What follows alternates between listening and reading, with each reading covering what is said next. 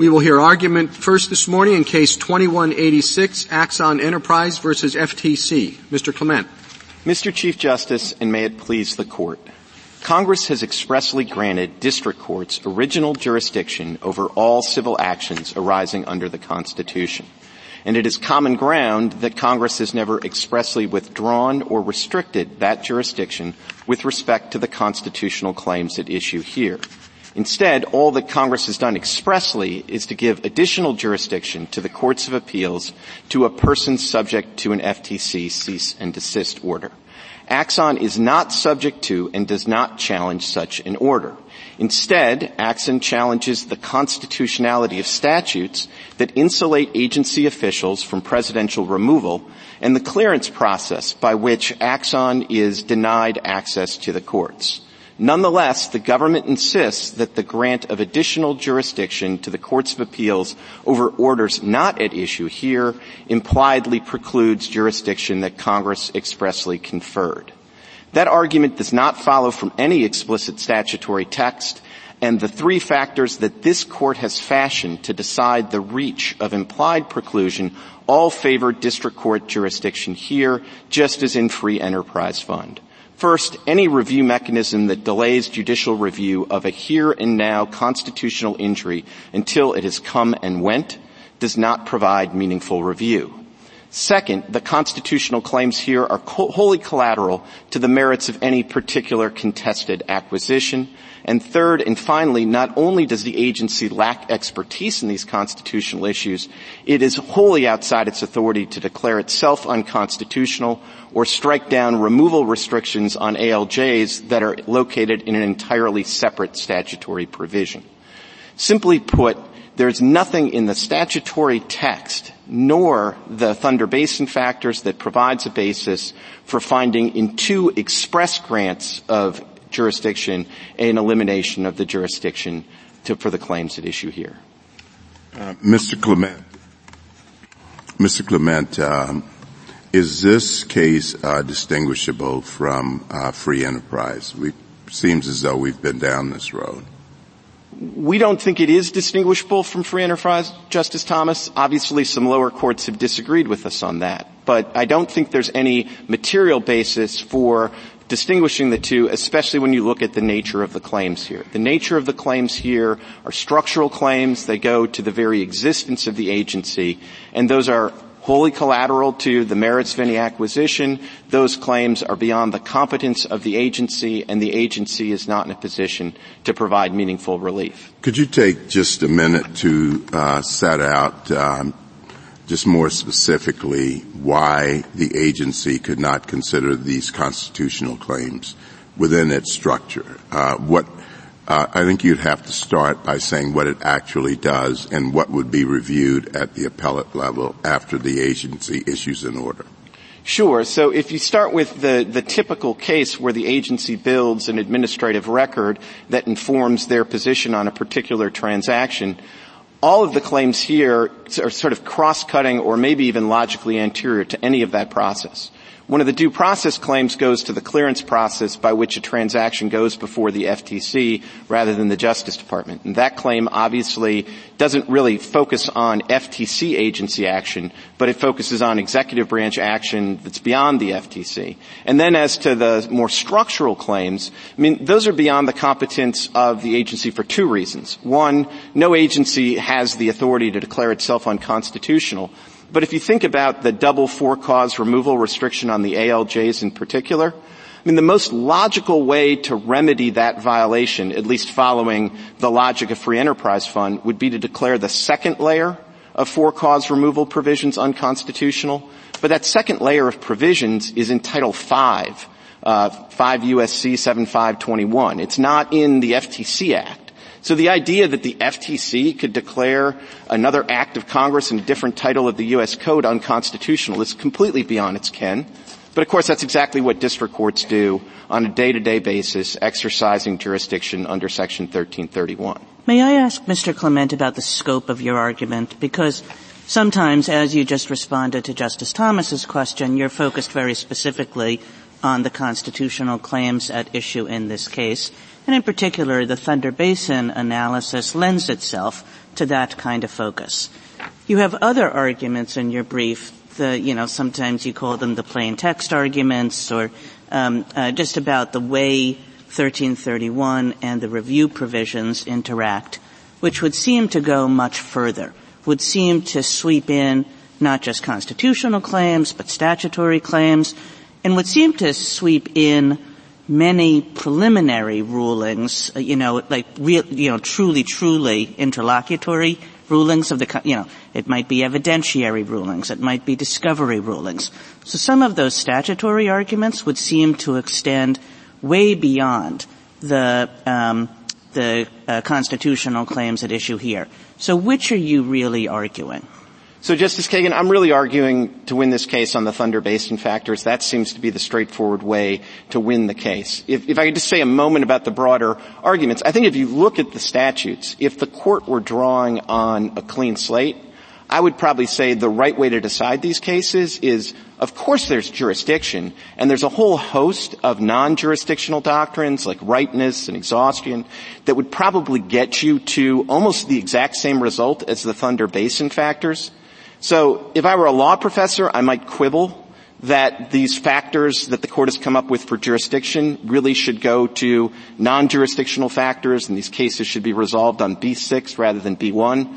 But I'm not a law professor. I'm here to represent a client, and I think our client wins well under the Thunder Basin factors, so we're happy to win on those factors. Counsel, almost any administrative process could be called collateral on constitutional issues, whether it's tax review as in Elgin or it's immigration issues. All of those petitioners are required to go through administrative processes despite the fact that most of those agencies can't reach constitutional issues. So I don't know what makes this situation different other than perhaps, and I'm not sure about this, the existence of the adjudicatory body, the fact that your removal clause challenge. But all of the other due process challenges seem to be the quintessential process-dependent claim. You can't get more intertwined than that. Your argument seems to be saying that any due process claim counts. What about the claim in the companion case Cochran that has been abandoned, that the SEC violated her due process rights by failing to follow its own rules and procedures? That's a classic due process claim that I think in almost every other agency action we wait until the end of the review process for the court to look at. So it seems to be that you're saying this is unfair because I have to go through the process. But going through the process is what due process is all about. I don't understand why you are any different than any other administrative agency petitioner who has to go through the process, a flawed process, and wait till the end to have that corrected.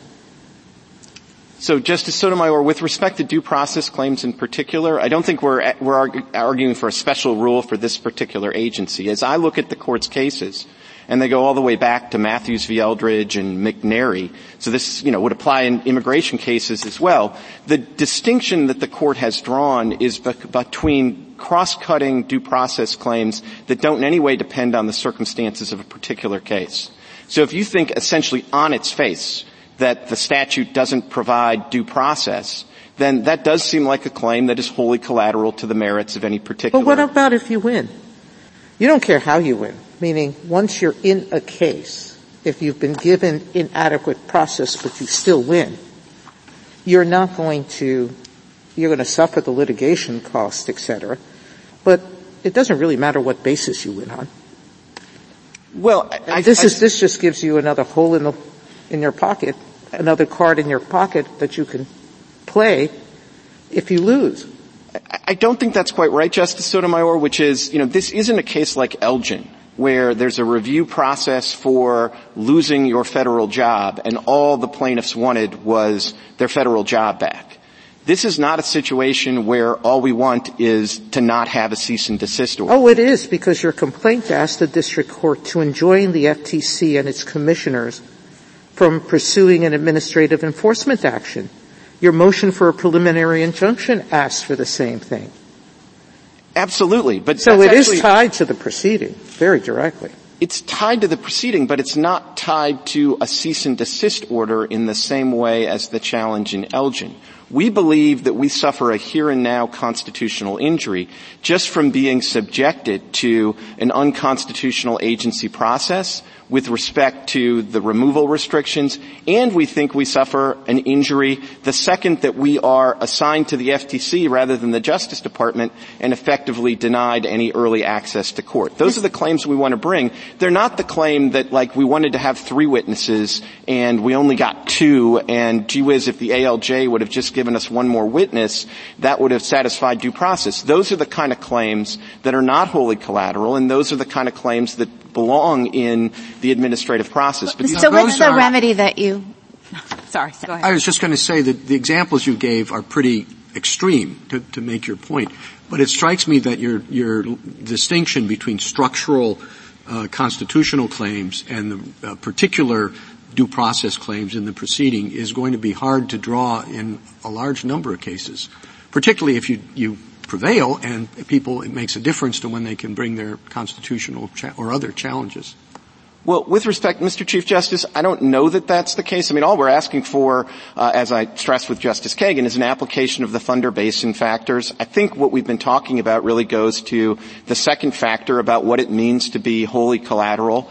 And I don't really think that's that difficult to apply in the due process context. If you think that the statute as set up just says, doesn't give you any witnesses, and that's going to be true in every single hearing, that seems like a case you ought to be able to... Yeah, sure, but that's an easy case. I mean, anytime you get multi-factors, as in Thunder Basin, the application is going to be difficult in, I think, many cases. I mean, look, there are going to be edge cases to be sure, and I guess I would, this is where I would sort of remind you that the statutory text actually is pretty clear here, and if we're going to have a rule for the edge cases, I'd rather live in a republic where the rule for the edge cases was we err on the side of giving the citizen early access to the courts as opposed to erring on the side of deferring judicial review. I mean, the court could provide a different presumption, I suppose, to help with the edge cases, but I'd prefer it if it was a presumption that was in favor of judicial review. After all, Congress did pass 1331 that does seem to promise the people that if you have a problem with the constitutionality of government action, you can get early access to court to sort it out. But Mr. Clement, why doesn't whether or not it's wholly collateral turn to some extent on the remedy that you're asking for? It would seem to me that one way to think about the collateralness of this is whether, when you're done with it, the claim that you want to bring in district court, you would go back to the agency and the agency would proceed. I think that in a situation in which you have the type of claim, maybe some of your removal claims with respect to the ALJ, for example, if the remedy is just give us a new ALJ, then there's a concern that what is happening by allowing citizens to go to the district court is that they're sort of superintending the agency process. Whereas you could say, and therefore you could say it's not wholly collateral in the same way as if you went over and the remedy was to terminate the agency process. So why shouldn't we be thinking about the collateral nature of this based on the remedy that you're asking for?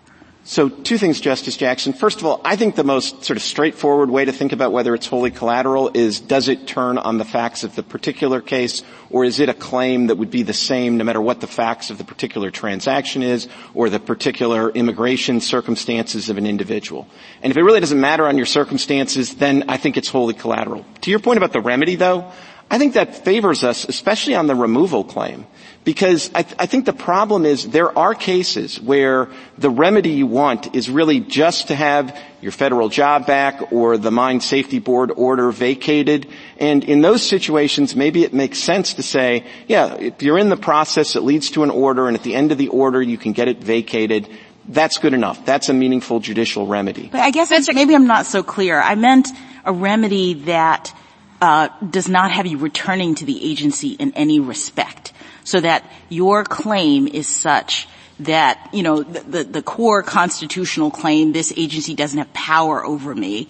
You can go to the district court because if you win, then the agency is done.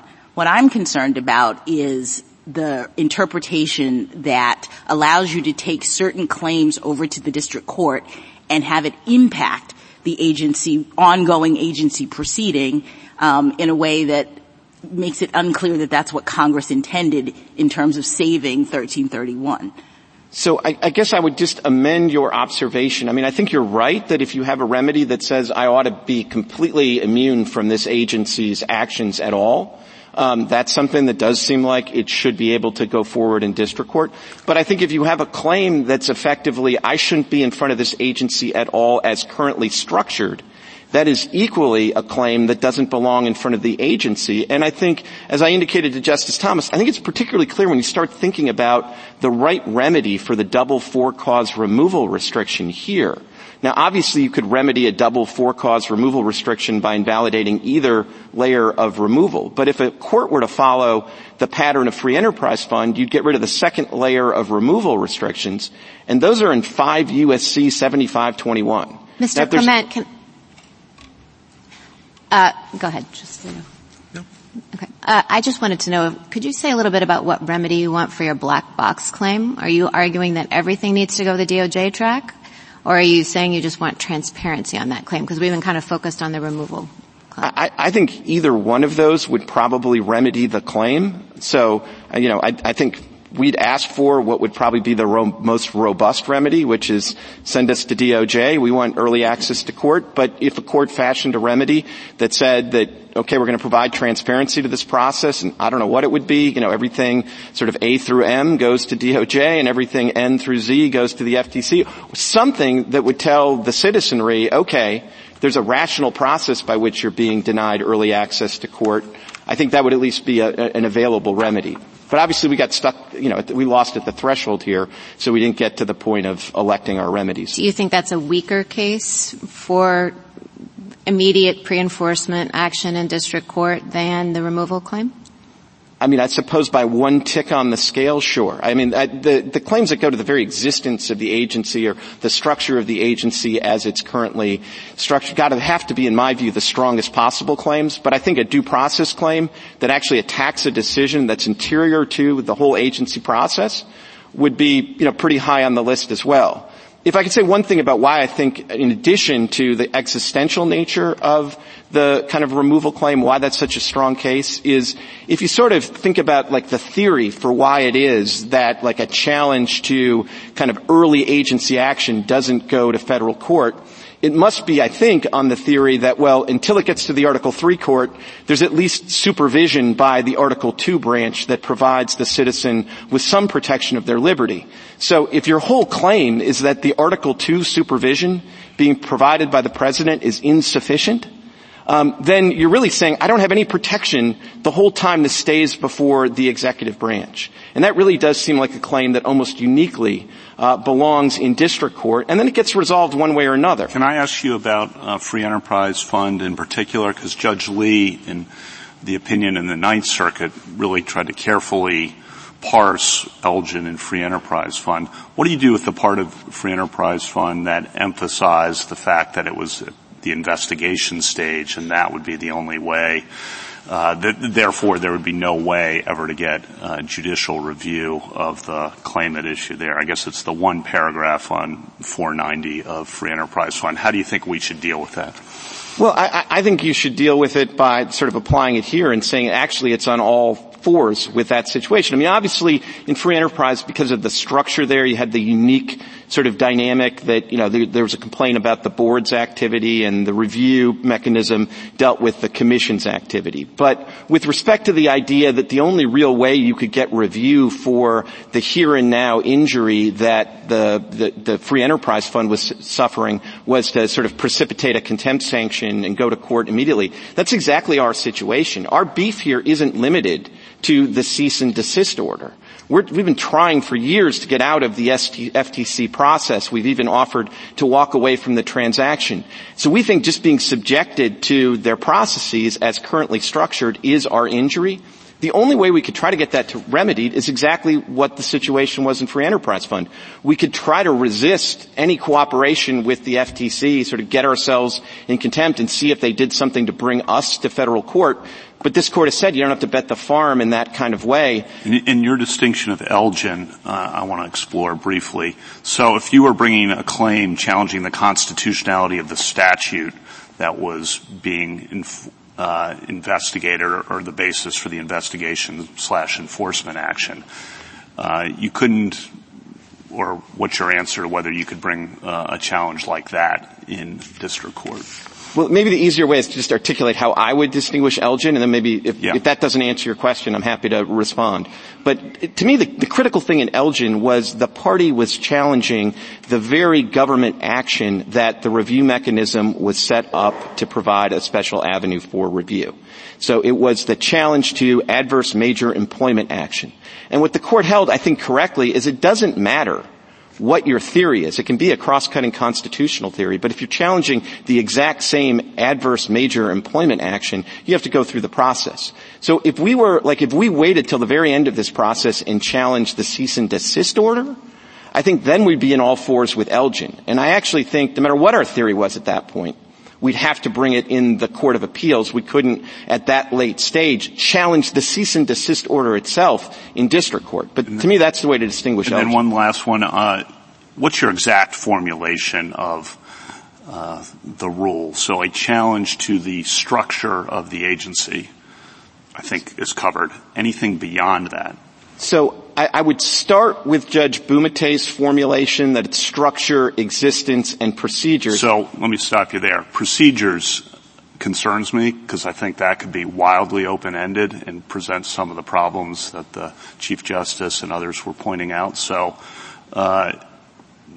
It concerns me as well, which is why I was about to say by procedures, I think he meant the kind of cross-cutting procedures that don't turn on the circumstances of any particular case. And I think that that actually explains some of the pre-Thunder Basin cases like McNary and Matthews v. Eldridge. But I did want to add one important point. That describes the basic universe of situations that you're dealing with these kind of like specialized appellate court review regimes. But there are other situations where you get into district court under 1331 despite the government making a Thunder Basin argument. And a great example of that is the first Sackett case back in 2012. Because there you had a situation where the government, relying on Thunder Basin, was telling the citizen, hey, wait, you can't get into court to challenge this determination. You have to wait until we bring an enforcement action. And this court rejected that argument and said, no, the citizen gets into court under 1331. So I think the formulation with that slight amendment that Judge Bumate had is the right one for this class of cases. I think that the gloss you put on the procedures language doesn't go all that far. I mean, even if you say it's a challenge to a procedure that extends to all cases, I mean, agencies have a lot of procedures, just as courts do. And, suppose you claimed something about the way agencies treated witnesses, or what kinds of witnesses were allowed, or what kinds of cross-examination, or when subpoenas were issued, or you could just keep on going. I mean, would all of that go to a court first? I don't think so, Justice Kagan, and that's sort of the beauty of the Thunder Basin factors, because if you're talking about a procedural provision that's put in only by a rule, and you want to challenge that, I think you could say, well, that's actually within the agency's competency to fix. But if Congress passes a new, agency tomorrow, and it just says, the citizen's going to be dragged in front of there, and they're going to be denied any ability to call any witnesses, I would think that you would actually want people to be able to get into court immediately and say, well, that's crazy. That we should declare that restriction is unconstitutional. It doesn't turn on the circumstances of any individual's case. So I do think that's the right rule, but, and I think, our particular due process challenge, I think, is a strong case because it's a step that's anterior to the agency itself's process. So can I ask just on the actual challenge that you've brought? It seems to me that the hardest of the Thunder Basin factors for you is the meaningful review factor. Because, basically what we think about appeals generally is you have to wait till the end. And often that's a lot of inconvenience, it's a lot of expense. but we're very stingy in allowing interlocutory appeals as long as you'll get your chance in the end. So what makes this different? So what makes this different is that the relief at the end of the process doesn't really go to the heart of the constitutional injury, which is being subject to the unconstitutional agency action. There's sort of a I thought you were going to say that, and I was trying to think of other examples that are pretty analogous to it. So I would think that when somebody claims that a court did not have subject matter jurisdiction, or when somebody claims that there was no personal jurisdiction as to that person, or a criminal defendant saying that a prosecutor was unconstitutionally appointed, all of these are basically saying the entire process is illegitimate and I should not have been subject to it. So what makes yours different from those? Well, two things, Your Honor. I mean, one, as to the removal, provisions and the Humphreys executor claim for that matter, as to those provisions, there's a big difference, which is all of the cases that are already in federal district court, it's taken as a given that the Article III judges are legitimate, properly appointed, properly insulated by good behavior and all of that. Whereas here on the Article II claims, we're basically saying that the process we're stuck in until we get to Article III court is itself constitutionally deficient as a structural matter. So that does seem kind of fundamentally different. And then with respect to the other claims, I mean, nobody says in the situation of the district court of appeals, collateral order kind of context, nobody says that the district court is like powerless to hear the claim in the first instance. It's just the district court's perfectly powerful to hear the claim. It just ruled against you.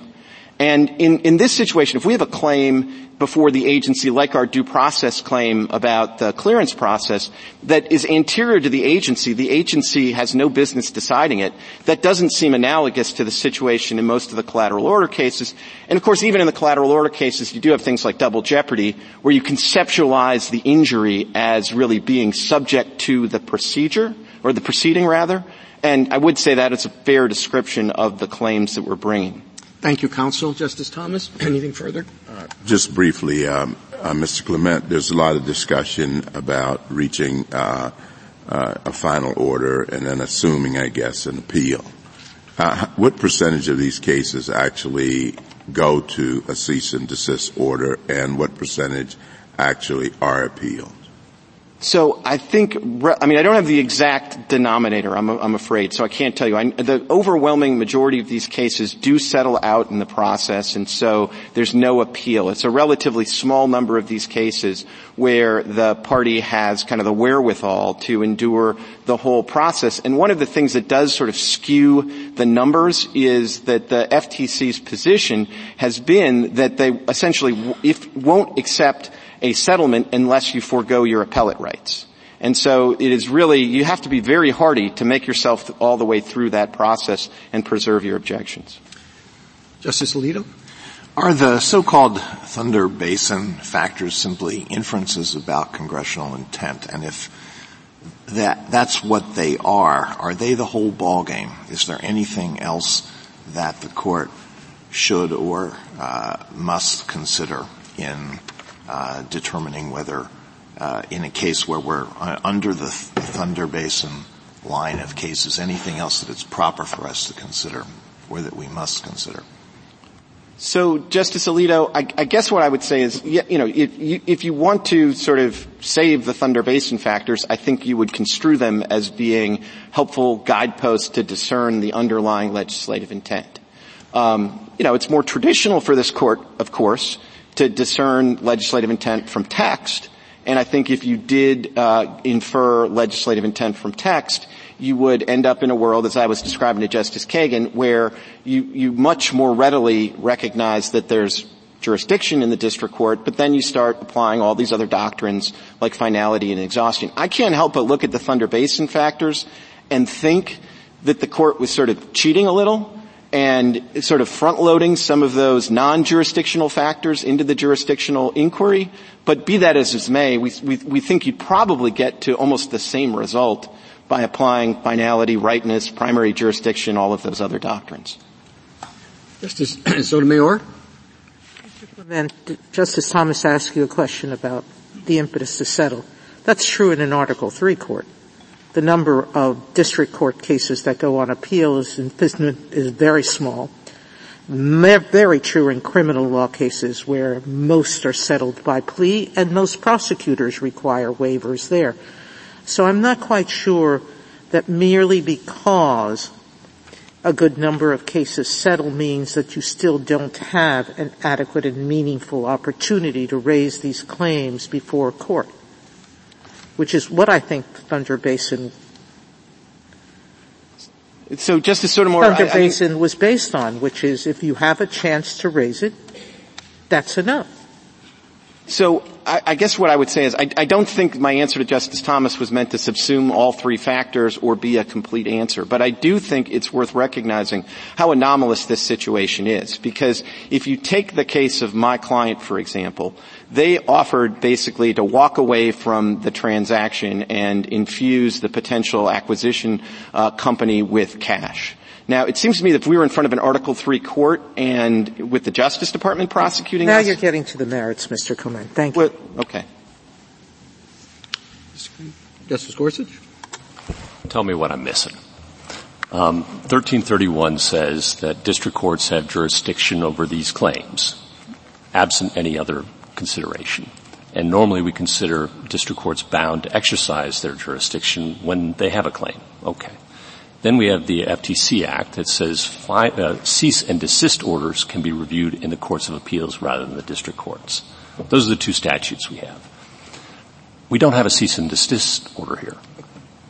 I would have thought that might have been the end of the game, and that the Thunder Basin factors would come in handy if we did have a cease and desist order. In that circumstance, then perhaps we would make you wait and consider all these prudential factors about interfering with agency proceedings.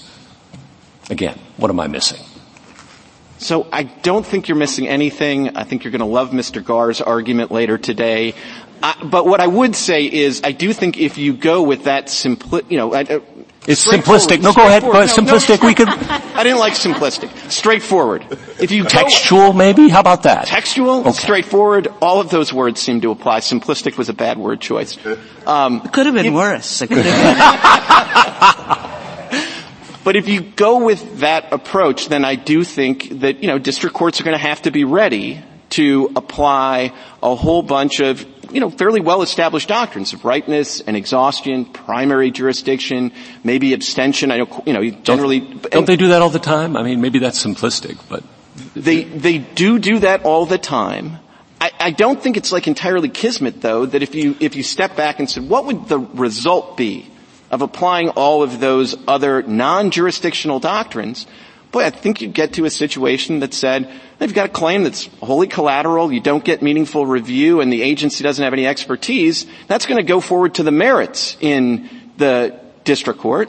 And if one of those or two of those actually aren't satisfied, then probably you're going to get tripped up by ripeness or exhaustion or something. So it would be a cleaner world. It would be a simpler world, a more textual world to go that route. But I think you're going to end up in kind of the same place, which is why, we're here happy to win on the Thunder Basin factors as well. And then, you haven't had a chance to address the government's APA argument. Put aside the waiver or forfeiture issue. If you could address it on the merits. Sure. I mean, we don't feel like we have anything to fear under the APA argument. We actually think the APA gets you to a very similar place. And we do think the APA is best understood as a non-jurisdictional argument, one of the many. And it does basically say, you should apply a specialized administrative regime, but not where it doesn't provide adequate relief. And we think this is a classic situation where it doesn't provide adequate relief. So another way of sort of answering your first question is to say, I suppose you could get to the Thunder Basin factors just as a gloss on the APA. But I don't think it would cause you under any circumstances to say that these claims can't go forward to the merits in district court. Justice Kavanaugh? Justice Barrett? Just a quick question. So Justice Kagan asked you about interlocutory appeals, and it's true they're disfavored in all the contexts in which Justice Kagan was saying. And I have been thinking about those too as I was reading your brief and thinking about your argument.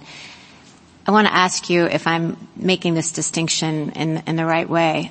when we are talking about appeals or interlocutory appeals from district court to the Court of Appeals, we're talking about 1292 and finality under 1292 and exceptions to what can be final. So, is it a collateral order? Could we treat it as final for that purpose?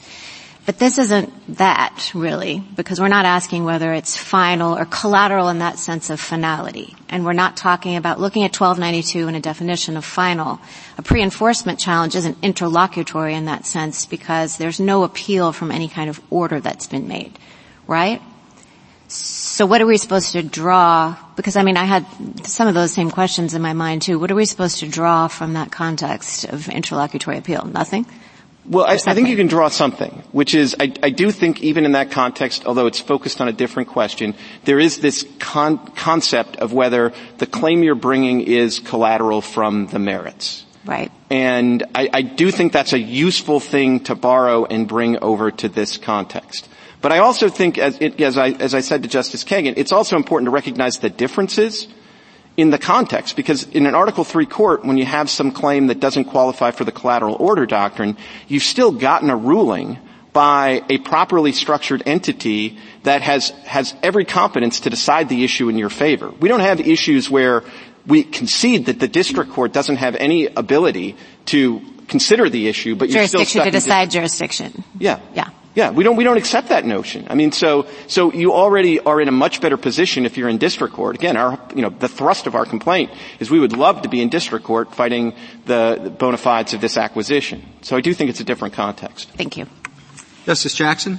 Yes, Mr. Clement, did I misunderstand you to say that your client has not received a cease and desist order? Is there such an order at issue here? Not at issue. Did you get a cease and desist order, your client? No, the cease and desist order for purposes of the statutory review provision is the culmination of the FTC process. I see. So we haven't gotten that.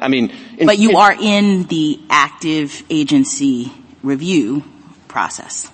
Well, it's a little bit complicated because we did get a stay of the process pending this case out of the Ninth Circuit. Absent that stay, the agency had decided that they were going to go forward with respect to your client. Not on the morning that we filed our complaint. On the afternoon that we filed our complaint. And, look, I don't know, for purposes of the argument I'm making today. Yes. I don't know that anything turns on that. For some of these non-jurisdictional doctrines, like abstention. Right. Who filed first might matter a lot. Can I just explore that, though? Because I'm wondering why anything doesn't turn on that. In other words, when the agency decides to go forward, I would assume they're you're in the channel then of agency review, as opposed to cases like Free Enterprise Fund where they were just in the investigative world and they hadn't decided. And so once you're now in the agency process, I'm concerned about people using the district court jurisdiction to to stay the agency process or do an end run around it. And I'm wondering, why isn't that a legitimate concern, given a statute in which it's pretty clear that once you are in the channel, they've given exclusive review or exclusive jurisdiction to the Court of Appeals to review a final order of the agency? So two kinds of answers, Justice Jackson. The first is, generally for jurisdictional purposes, it's the situation at the time of the filing of the complaint that matters. So even if you're going to draw this distinction, I think we're on the right line. But the second and probably more responsive answer is, I think this is why you have to look at the nature of the claim that's being brought. Because if you're bringing sort of a claim that's really about the agency process and that's your beef, then I think it's fine to say we're in the channel of review.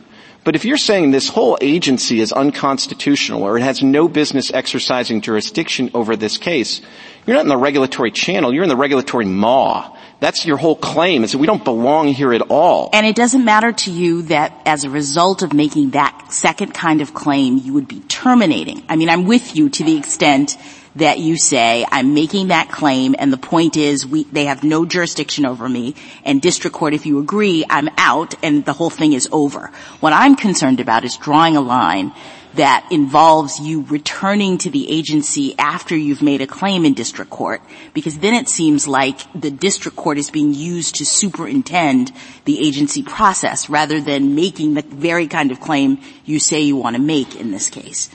But if you think about our two claims, or, we had 3 claims, it depends how you number them, but if you think about our claim that we shouldn't be in the FTC at all, that seems to fit your paradigm. The relief we could get there, at least one of the forms of relief we could get, is essentially to be sent to the DOJ. But then if you think about our removal claims, what we're basically saying is we shouldn't be sent to the agency at all as it is currently structured. The agency can't help us with that claim. They're powerless to do anything about the claim, but the district court isn't. And what the district court could do is, here they poured us out on jurisdiction, but if it granted the merits, it could say, you're right, 5 U.S.C. 7521 is unconstitutional. ALJs can be removed by the MSPB at will. And in that world, now you're back to the agency. But you're, in our view, back at a different agency where we at least kind of know who to complain about if we think we're being mistreated by the ALJs. Thank you, counsel.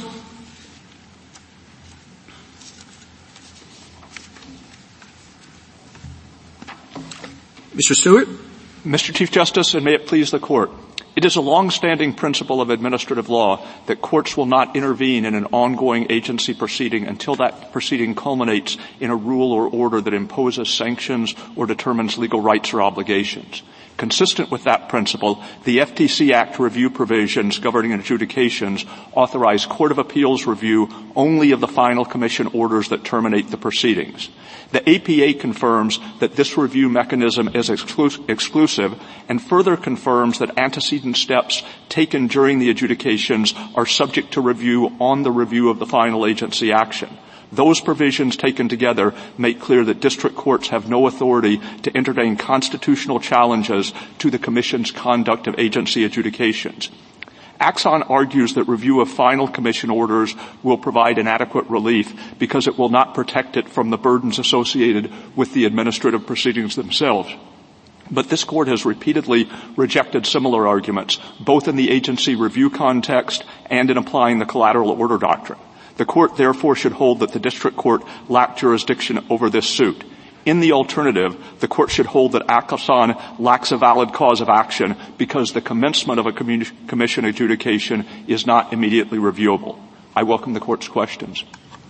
Would you at least give us your clearest textual argument? As Justice Gorsuch mentioned, you have the FTC Act and you have 1331.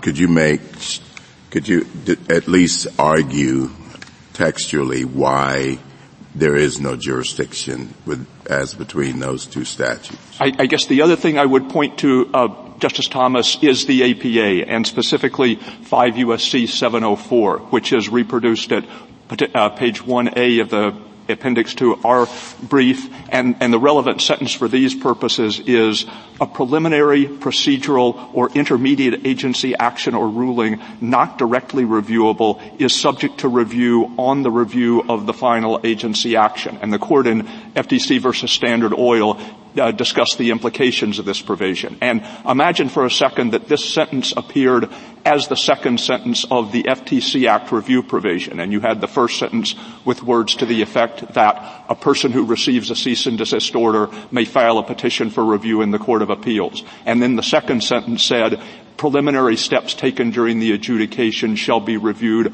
on review of the final agency action. That would be powerful evidence that Congress intended any review of the antecedent steps to occur in the Court of Appeals when the final cease and desist order is issued. And the language doesn't have any less salience by virtue of the fact that it appears in the APA instead. Mr. Stewart? Yes. So if I understand your answer, and I'm sorry to interrupt you, but I just want to make sure I understand. 1331 grants jurisdiction to district courts. The FTC Act grants jurisdiction to courts of appeals for cease and desist orders. There's no withdrawal jurisdiction anywhere in those statutes, and so you ask us to turn to the APA to discern that. Is that right? Well, we're asking. Is that your argument? I think the APA confirms that the provision governing review of final cease and desist orders is intended to cover not only the final order itself, but any challenge to the manner in which the proceeding was. So we're on to the APA now. We're past the FTC Act. And what do you say first to the argument that contention by the government was forfeited or waived? And second, what do you say to the argument that the sentence you're pointing to in 704 speaks to an agency action that's not directly reviewable, is subject to review on the final agency order, final agency action? And an agency action is defined as a rule, an order, a license, a sanction, or relief, and we have none of those things here. So we don't have agency action. What do you say to those two arguments? I think as to the first point, I don't think that our Court of Appeals brief quoted this specific sentence from the APA. We did make the argument in the Court of Appeals that what they are challenging is not final agency action to begin with, because under Standard Oil, the commencement of agency proceedings is not reviewable at all. So that argument has been preserved. The second thing I would say is I think that agency action is at issue in this case. That as Mr. Clement said, what we're really challenging is the composition of the agency or the question of whether it's constitutionally structured. But obviously, as a matter of Article III, a plaintiff couldn't get into court simply by saying the relevant statutory. I'm not concerned about what the plaintiff's saying. I'm concerned about where is the agency action that would implicate 704. That 704, the sentence you rely on, speaks of agency action being reviewable upon the final order. In this case, where is the agency action under 551? I think it's paragraph 13, maybe. It defines agency action, and I'm just struggling to see where that's present in this case. In this case, it is the commencement of the FTC's administrative adjudication, the commencement by the FTC, and the assignment of that proceeding to an ALJ. And the point I was making is a plaintiff can't get into court simply by saying the statute is unconstitutional because the agency is improperly structured. In order to have Article III standing, the plaintiff would have to say the agency is doing something or is about to do something that injures me. And in this case, the thing that the agency was about to do, because as Mr. Clement said, the suit was filed a few hours before the proceeding was commenced, the thing that Mr. Clement is complaining about is the fact that an administrative adjudication was commenced. Had there been no adjudication commenced, perhaps Axon could have found Do we have here a rule, an order, a license, a sanction, or relief? Well, the whole thing that we don't have that, and that's we don't have any of those things. That is why we don't have final agency action. But well, we can have an interim order. There are all sorts of interim orders and interim relief that an agency could grant that would constitute agency action under that definition. If the Commission had given no indication that it intended to commence an administrative adjudication against Axon, then Axon would clearly have lacked standing to raise the claim that the ALJs were improperly insulated from removal. Let me see if I just have a summary of it. Textually, for putting aside other things. We don't have anything in the FTC Act. We don't have anything in 1331. We have to go to the APA. We have to find that you didn't waive it, and we have to agree with your understanding of what an agency action is. Is that right? Well, you certainly have to agree that a plaintiff needs to identify an agency action in order to challenge the composition or structure of the agency. But I think that is basic administrative law. I don't think any litigant or justice on the court would say that I'm going to take that as a yes. I don't understand why you have to go to the APA, Mr. Stewart. I mean, you have a statutory provision that says there's jurisdiction over these cease and desist or other final orders in the courts of appeals. That jurisdiction is exclusive. The question is, what does that subsume?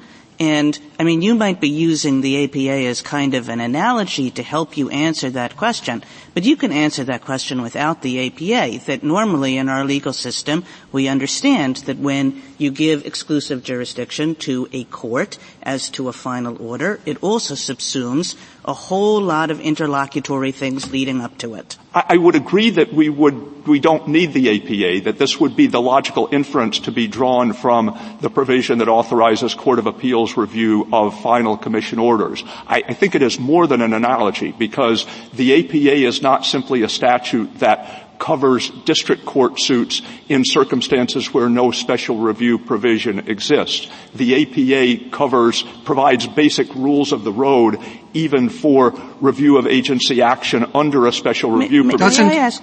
No, go ahead. Go ahead.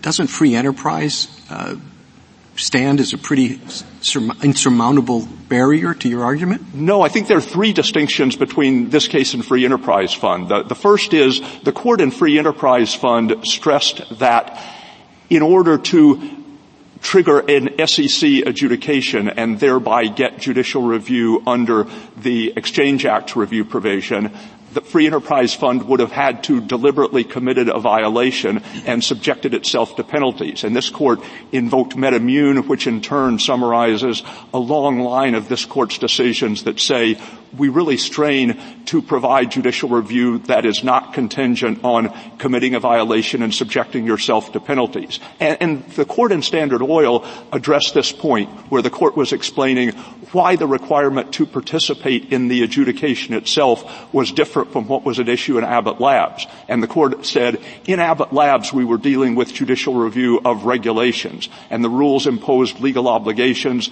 You could get penalties, you could be subjected to penalties if you violated them. And in that I thought it was pretty clear in that opinion that the availability, the grant of judicial jurisdiction in other forums wouldn't be read as an implied removal of jurisdiction in 1331. Well, the other thing that was different about Free Enterprise Fund was that in that case people were not, the plaintiff was not complaining about removal protections that attached to SEC officials who conducted the adjudications. They were complaining about the removal protections for the PCAOB members. And there was only a kind of... but the board's activities were fully under the supervision of the agency. Yes, but the point was their challenge was to an ongoing investigation that affected them on the ground.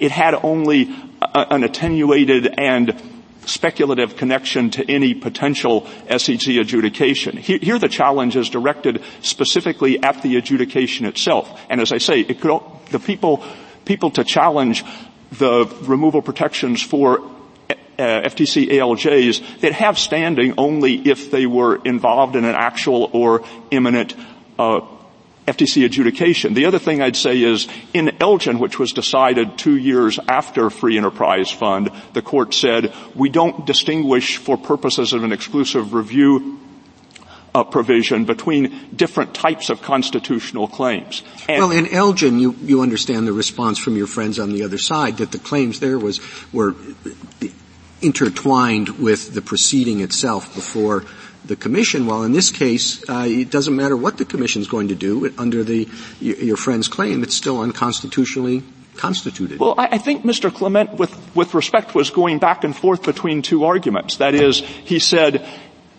in this case, our claim is systemic. We're not arguing about anything that will happen in any particular adjudication. We're arguing about the way that the commission is structured and the way that its proceedings take place generally. But then when he was asked to discuss Elgin, he acknowledged that, yes, the claim in that case was that the federal statute that provides for male-only selective service registration was unconstitutional. That was the nature of the Elgin plaintiff's claims.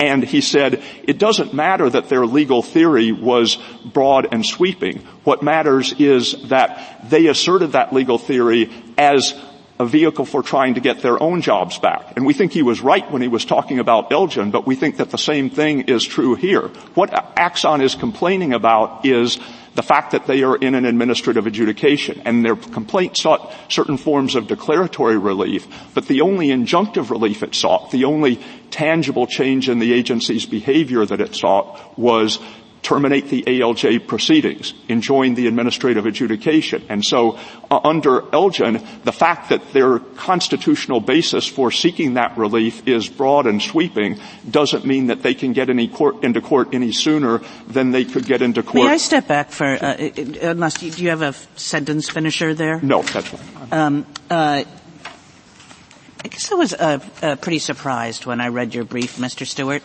because, 3 times in the last couple of decades we've confronted a case like this one.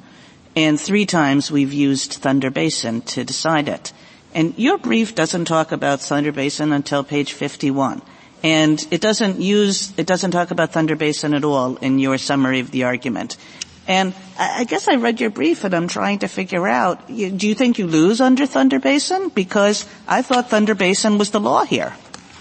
We think that we win under Thunder Basin. I think, Mr. Clement thought that the court in Thunder Basin was tilting the scales against the claimants. I think the Thunder Basin perhaps could have been written even more vigorously if it said certain things that we are treating as implications are, in fact, buttressed by the text of the APA. And so, for instance, the court has said repeatedly, when Congress provides for a comprehensive and specific review mechanism governing a particular class of agency conduct, we will often infer from that detail and specificity that it is intended to be exclusive and that review through an alternative district court mechanism is unavailable. And so what we intended to be an important point in our brief was that is not just an inference. The APA actually says that. And on the same page of the appendix to our brief, 5 U.S.C. 703 says,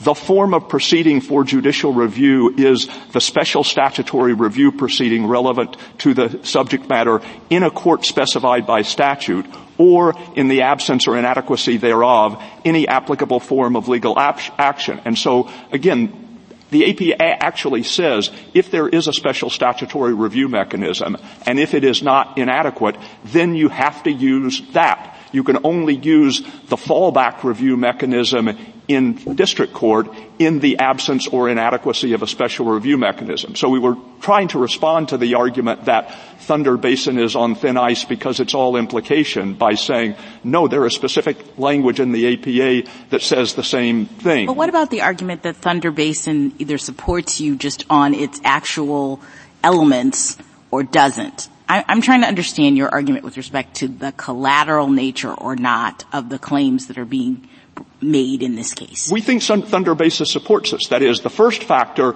is meaningful review available through the special review provision. That maps on precisely to the APA language about inadequacy of review. And we say this is adequate because at the end of the day, if a court agrees with their constitutional theory, it can set aside the final order issued by the What about collateral? Isn't that the hardest part for you? I don't think it is, because the Thunder Basin test refers to collateral to the review provisions. And in our view, this is really the least collateral thing you can imagine. That is, the very thing, it is not like in Thunder Basin or in Elgin where the plaintiff was complaining about something that happened in the world, the requirement that the employer post a notice in Thunder Basin or the termination from employment in Elgin. And then the question was, do you have to go through this review scheme? Here the review scheme is the precise thing that they are complaining about. They are saying... I don't understand. Do you think that meaningful review means no review? Do you think a party gets meaningful review if, unless at the end of the administrative proceeding, it can't get any review of its claim? I think if it can't get review of the claim, that would be correct. But sure, then it has no review. So what does the word meaningful add to it? I mean, I think what the court is, what the statute, or what the court is perhaps getting at is in circumstances, for instance, like digital equipment. Digital equipment involved a situation in which the defendant said, a better case would be Mohawk, where the question was, should materials that were arguably subject to the attorney-client privilege be turned over? And the district court said no, and the question was, is that immediately appealable under the collateral order doctrine? And the court said, no collateral order review, that if these materials are introduced at trial and that's later determined to be error, you can get vacature of the judgment and that's good enough. And the court acknowledged that wouldn't undo the whole harm of turning over privileged materials, because the privilege was against disclosure at all, not simply about the introduction in court proceedings, but this is good enough. And I think similarly here. And to kind of proceed directly to the argument that the Axon is making, that the prime argument as to why review at the end of the day wouldn't be adequate is that it wouldn't save them from the burdens of the proceeding. They would still get review only after having gone through the ALJ and commission adjudication. And that's the kind of argument that the court has rejected time after time. In FTC versus Standard Oil, the claim was there was an inadequate evidentiary basis for commencing the adjudication in the first place. Let me ask a question that is simplistic, perhaps. What sense does it make for a claim that goes to the very structure of the agency having to go through the administrative process? I think we would say two things, and I'll say what I really believe to be the less important point first. The first is the FTC commissioners probably don't have anything about their own removal protections that a court would find useful. But the commissioners do have expertise in the way that the adjudications are conducted. And so they could say, it might seem like a black box to someone else, but here are the criteria that we use to determine which cases will go to court or which cases. Well, I'm talking about, let's take the removal claim. That's really what I'm thinking of to start out. I would say two things. The first is, even as to that, the FTC commissioners could say, here are what we think of as the advantages and disadvantages of removal protections for our ALJs. And the agency couldn't declare the statute unconstitutional, so it couldn't provide relief on that ground at the end of the day. But it could still provide something that could be useful to a reviewing court. But the main practical advantage, the main reason we think it makes sense, are the reasons that the court identified in FTC versus Standard Oil. First, you avoid piecemeal litigation. If there's ultimately a cease and desist order entered, it may well be that Axon will want to challenge it, not just on the ground that various officials had improper removal protections, but also on the ground that there was no antitrust violation, or that the ALJ committed some error in the conduct of the proceedings. And as the court said in Standard Oil, by deferring review until the end of the day, we ensure that all of those challenges can be consolidated in a single proceeding. But this argument about the removal status of ALJs hangs over everything the agency is doing. Isn't it in your interest to get this decided? Well, we actually have a case out of the Fifth Circuit in Jarkissi in which the Fifth Circuit recently denied rehearing en banc, in which the Fifth Circuit has held that 2 layers of removal protections for the ALJs do violate the Constitution. And so we do have a prospect of getting that to the court and getting a final resolution. Now, and that's the way that these issues have been decided recently in cases like Selah Law, Arthrex, Noel Canning. You had systemic challenges to the way that agency adjudications were conducted, but the court has always resolved those challenges in the context of an appeal from an actual agency adjudication. And to go back to your prior question, the second thing that the court said in Standard Oil as an advantage of deferring review, in addition to the fact that you avoid piecemeal litigation, is that sometimes the agency adjudication will culminate in a way that makes judicial review unnecessary. And so, for instance, if the FTC ultimately agrees with Axon that there was no antitrust violation here or that it's been sufficiently cured, the court would not need to weigh in. And the court in Standard Oil pointed out that has traditionally been seen as an advantage rather than a disadvantage of requiring agency processes. Given that laundry list of cases where the government didn't prevail, and I gather the one in the Fifth Circuit as well, doesn't that underscore the need for a direct proceeding to raise the constitutional claim rather than waiting however many years before the agency? I mean, this is true of deferral of review generally in both in the collateral order doctrine and in the agency review context. That yes, when a challenge has been found to be meritorious, we will almost always say, looking back on it, it would have saved people time and trouble if there had been a more expeditious. Well, that's the case with respect to one, but this is a series of cases that are a constellation around some fairly basic propositions. And to have it go over and over and over again, it does make the case about the need for direct resolution of a related claim pretty strong. Well, as we've said in our brief, mandamus review is available in extreme cases. And so, for instance, if an agency had simply flouted SELA law had flouted Lucia, and in the wake of Lucia had continued to conduct adjudications through ALJs who had not been appointed in conformity with the Appointments Clause, then mandamus review could have been granted. But I think it would be perilous to try to identify a class of systemic challenges that, from recent experience, we think are sufficiently likely to proceed that they should go to the front of the line. Isn't that a little awkward, though, that we would think that the APA or whatever precludes 1331 jurisdiction to resolve these claims, but it doesn't preclude all Writs Act jurisdiction in the district court to bring these claims? I mean, what if Mr. Clement had simply styled this as a mandamus petition, suggesting that the FTC had acted wholly without jurisdiction, which is a classic mandamus argument, because of all of our mountain of precedent with respect to 2 layers of removal? He certainly could have made that argument. And so then we would have been in district court, and that would have been okay. No, but first, the mandamus petition would have had to be filed in the Court of Appeals. That is, the 1651 authorizes courts to issue writs in aid of their jurisdiction, and we've cited a couple of cases. Okay, so he would have been in the Court of Appeals, but he could have gotten to a court immediately.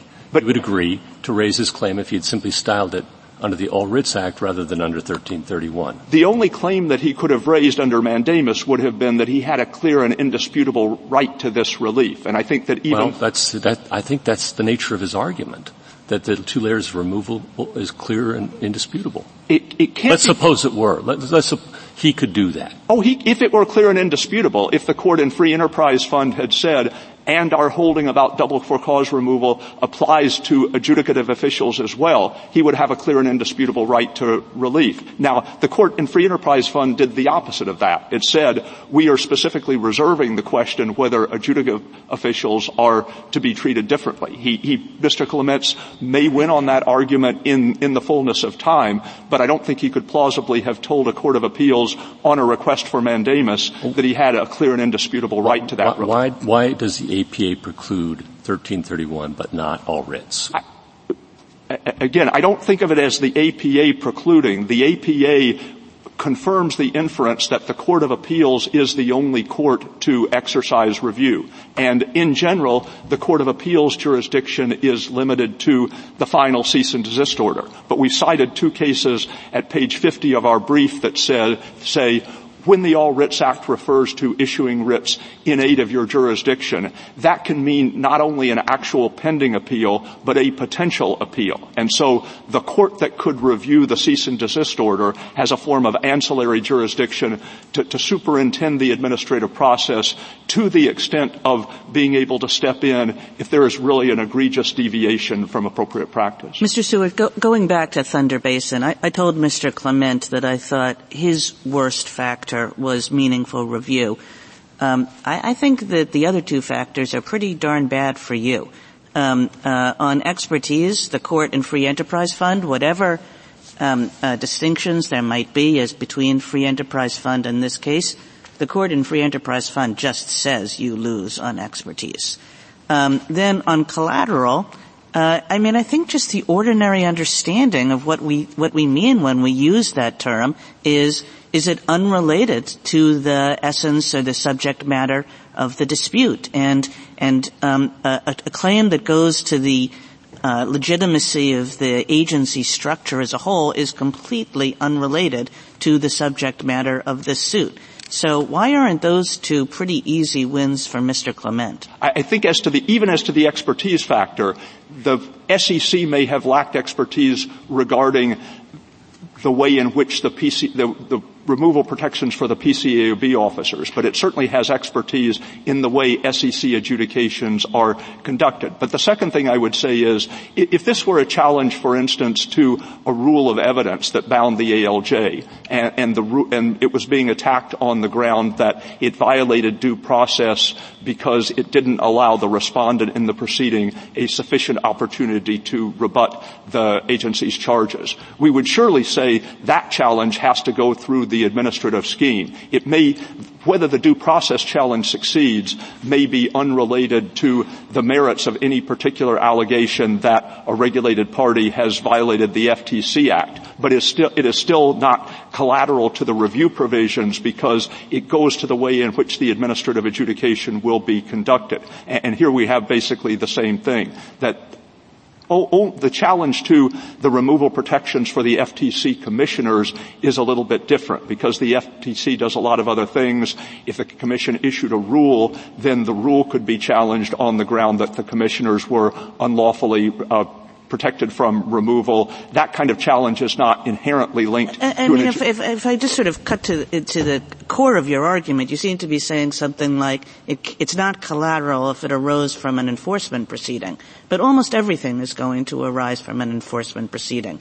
That you're basically making the collateral inquiry do no work at all. I think there's a difference between asking did it arise from the enforcement proceeding and was it directed at the enforcement proceeding? For instance, the statute that governs the SEC, the Exchange Act, authorizes the SEC to issue temporary cease and desist orders that constrain the regulated party's conduct while the adjudication is ongoing. And that may be, and the Exchange Act specifically provides for district court review of those orders because they require the party to do more than participate in the proceedings themselves. They constrain the party's freedom of movement outside the proceedings. And those could be viewed as collateral because even though they are contingent on the pendency of an adjudication, they are still not part of the process by which the adjudication is resolved. They affect private conduct outside the scope of the proceedings themselves. I will say one other thing about the court's collateral review doctrine,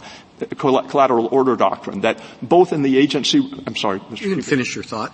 Both in the agency review context and in the collateral order context, really the only exception the court has recognized to the general principle that you can't get out of it simply by invoking the burdens of the proceedings. The only exception to that principle is claims of immunity. So the court has said adverse rulings on the double jeopardy clause, on state sovereign immunity, on qualified immunity, they can be appealed immediately, but other claims that would terminate the proceedings can't.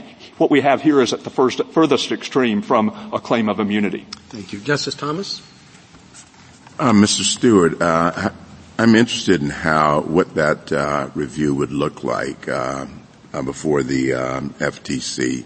How would they consider Mr. Clement's petitioner's claims here? I think the ALJ... Particularly the constitutional claim. Probably the ALJ wouldn't consider them at all, and the FTC, if it proceeded to that point, if there was an appeal to the FTC, he's right that the FTC couldn't declare a federal statute unconstitutional, but it could say, here are what we think of as the strengths and weaknesses of giving removal protections to the ALJs, coming at it from their perspective, coming at it from a position of expertise. The corollary point I would make, in FTC versus Standard Oil, the court said, we don't anticipate that the agency in the course of the administrative proceedings will reconsider its original determination that there was reason to believe a violation had occurred. So the justification for deferring review was not that the court expected the agency to shed more light on it in the course of the proceedings. And the remedy, I assume, that they would like is an injunction against having to appear before a commission or an ALJ they think is unconstitutionally appointed. So how would they get that remedy at the appellate court level? I think the remedy they would be entitled to at the appellate court level would be vacature of the cease and desist order. And if the Court of Appeals said our rationale for vacating the cease and desist order is that we think that the ALJs are unconstitutionally insulated from removal, that would effectively preclude the FTC from using the adjudicative method in any case that could be appealed to the Eighth Circuit unless and until the Ninth Circuit, unless and until the removal protection was eliminated. Now, if the case ever reached this court and the court said it was right to vacate the cease and desist order because we agree that the ALJs had an unconstitutional removal protection, this court could specify what's the remedy, what statutory provisions could be severed, et cetera. Thank you. Justice Alito? On the Thunder Bay factors, does Axon have to win on all three? Do you have to win on all three? Or is the appropriate course to balance how they end up? I mean, I think if Axon won on factor one, that would be sufficient under the APA, because the APA, the provision I was referring to earlier, Section 703, says the form of proceeding is the special statutory review proceeding, except or in the absence or inadequacy thereof, any form of action in district court. And so I think the implication of that is if Axon prevailed at the first Thunder Bay factor, if it showed that there was no meaningful relief at the end of the day, that would be tantamount to saying the specified statutory review provision is inadequate for purposes of this sort of claim, and that would facilitate suit in district court. Okay, suppose they lose on the first factor but win on the other two. What happens? You say they have to win on all three?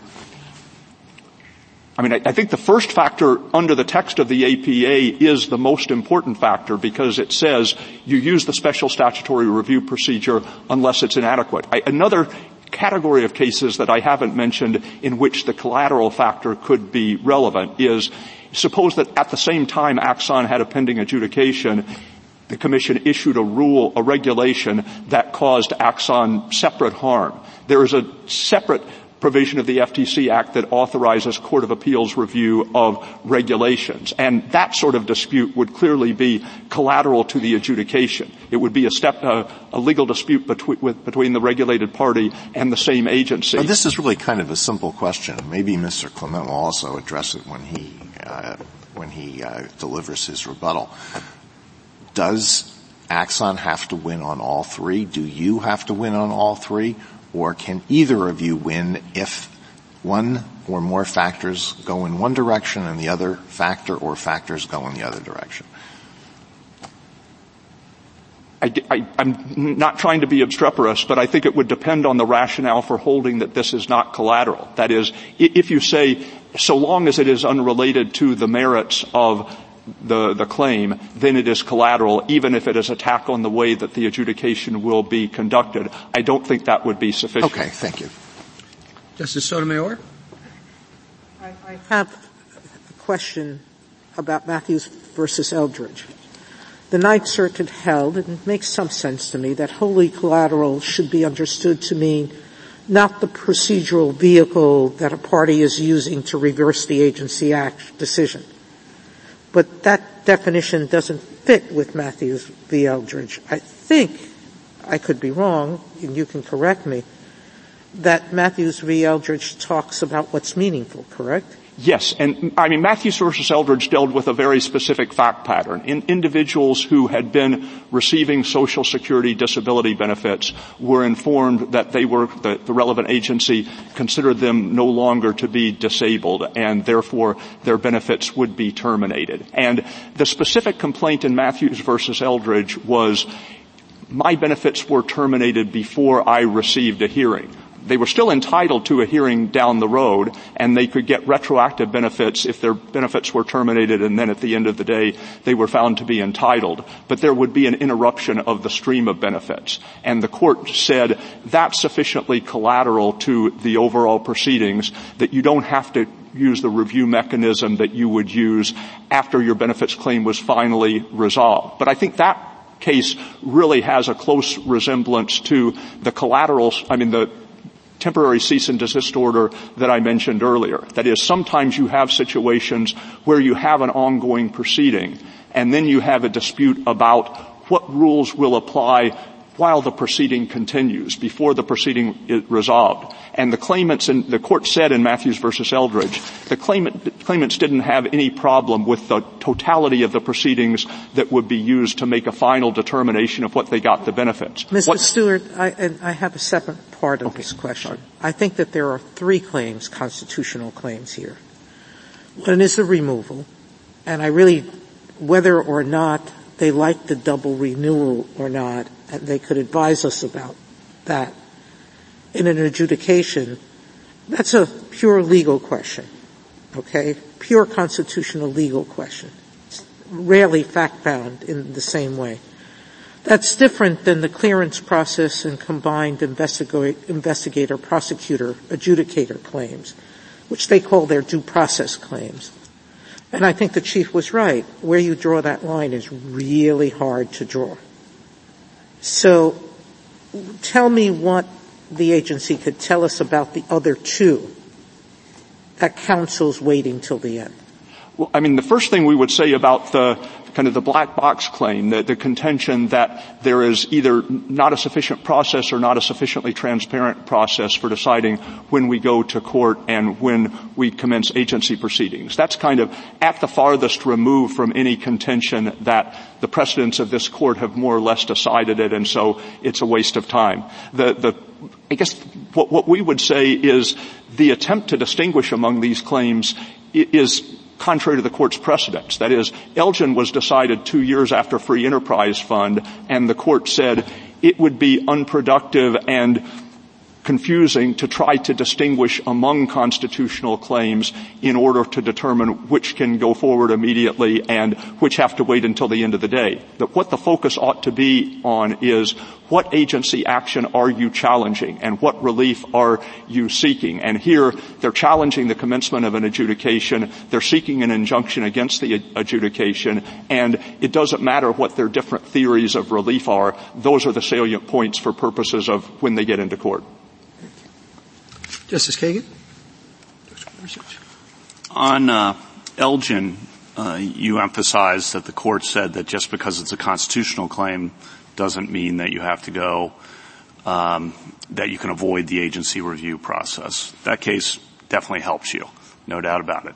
But then Free Enterprise Fund makes clear, and I realize it was 2 years earlier, that some constitutional claims you can avoid the agency process, namely, I think on 490 claims going to the board's existence. And I think where the confusion has come in the courts of appeals, and the courts of appeals have been very explicit about trying to figure out the distinction between Free Enterprise Fund and Elgin, is that next paragraph of Free Enterprise Fund, which was responding to the government's argument that, you could just get review afterwards anyway. And the court said, no, not in this particular circumstance because the plaintiff was challenging the investigation itself and there might not be a final sanction. And the question's really, if you're just sticking within the precedent, is that second paragraph in Free Enterprise Fund, is that just responding to the government's argument, or is that setting forth a condition that is necessary before you can avoid the agency review process? I think that's what the Court of Appeals have zeroed in on, exactly that, and I'd be interested in your response.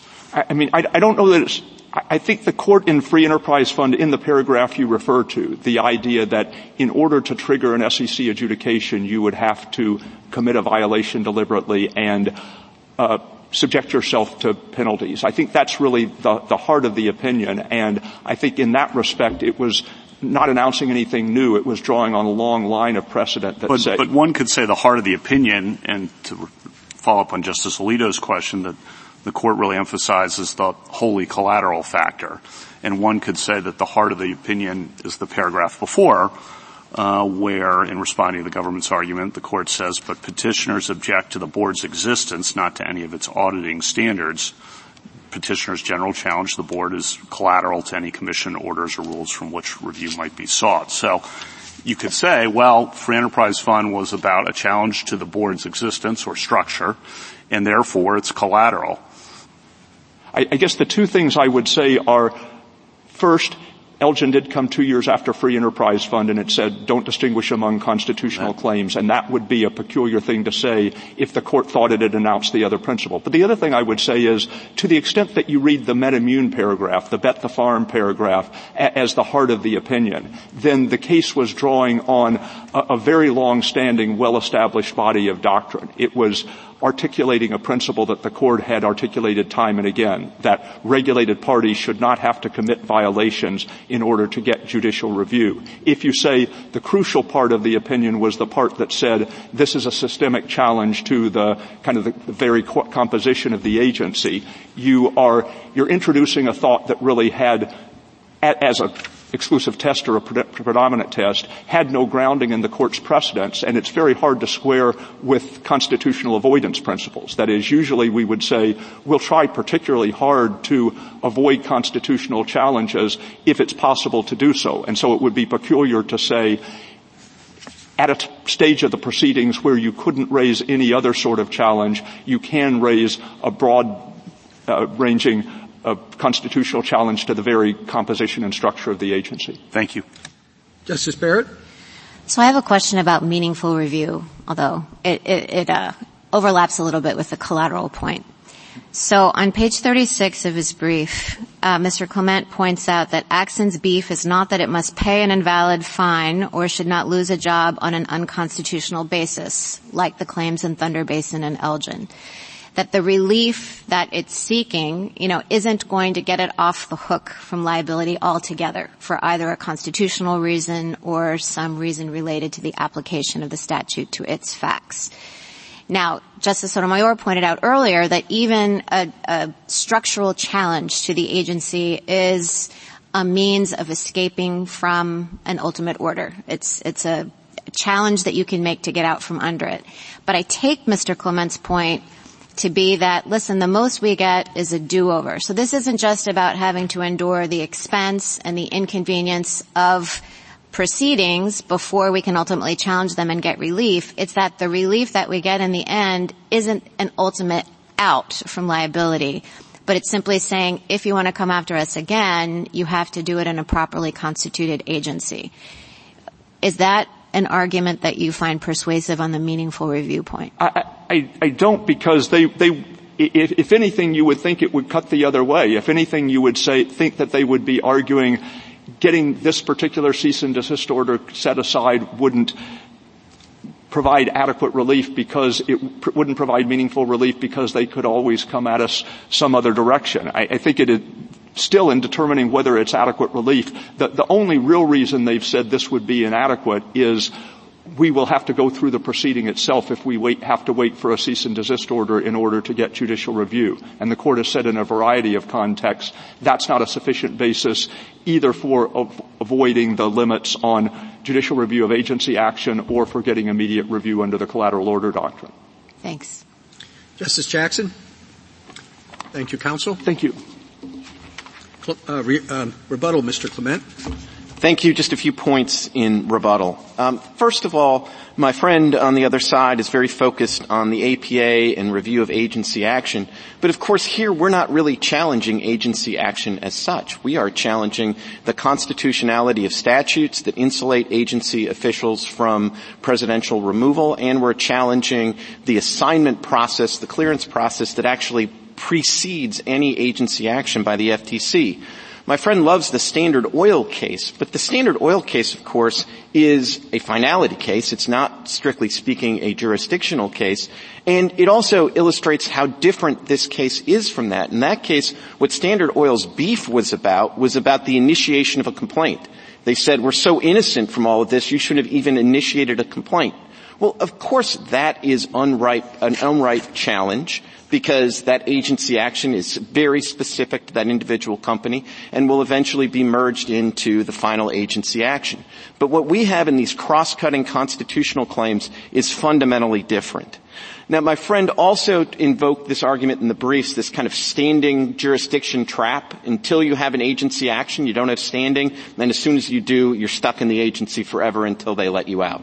That's sort of wrong on both ends, I think. I mean, first of all, if we have a reasonable belief that we're about to be subject to agency action that we think is unconstitutional, the government would have to come in response to our complaint and say, well, they have no reasonable risk. That's speculative. I don't think they could have done that the morning we filed our complaint when they were going to initiate action later that day. And if we'd done it 3 weeks earlier, 4 weeks earlier, we would still have standing to bring the claim. It doesn't depend on the agency action. It depends on a meaningful possibility that we're going to be subjected to government action. And on the back end, we think for all the reasons we've talked about, we're not in this jurisdictional trap because we're not really challenging the agency action. Now, on the difference between the APA factors and the Thunder Basin factors, I was quite surprised when the government was asked about its argument under the Thunder Basin factors that it seemed to really want to talk about the APA instead, and I sort of took from the whole colloquy that the government's view is that the Thunder Basin factors are kind of a bad gloss or an inadequate gloss on where the APA would get you. And maybe, that starts to make me think that maybe the straightforward way of approaching this is right. If I kind of thought the best thing you could say about the Thunder Basin factors is they sort of get you where you would get with the APA anyways, so it's kind of no harm, no foul. But if even the government thinks that that's not the right gloss on the APA, maybe we should just stick with the text. Now, that brings us to the Thunder Basin factors. Justice Alito asked, are the three factors necessary or sufficient? I don't think when the court was formulating those three factors, I think they're more guideposts than factors. I don't think they were designed perfectly to be mutually exclusive and collectively exhaustive. I think if you look at the way this court applied them, they tend to kind of all go in a sweep one way or the other. Either all three factors go together one way or all three factors go the other way.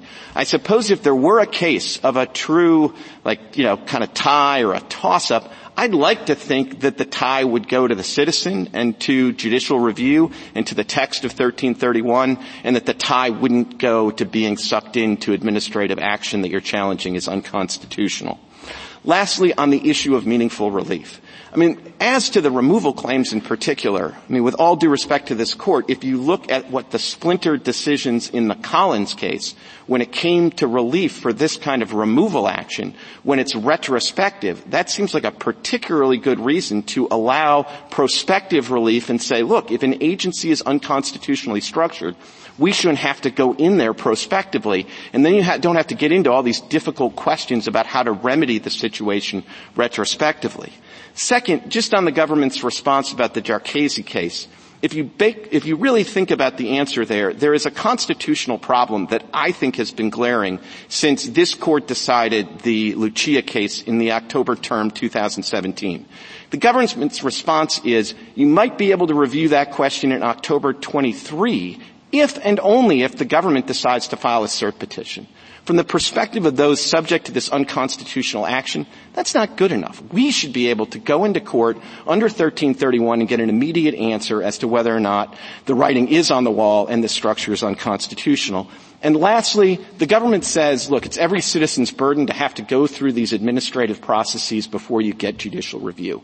I don't think that's right if the administrative agency is alleged to be unconstitutional or you're alleged to have to go in front of the wrong agency. That should not be the burden of citizenship, particularly given the clarity with which 1331 promises judicial review. Thank you.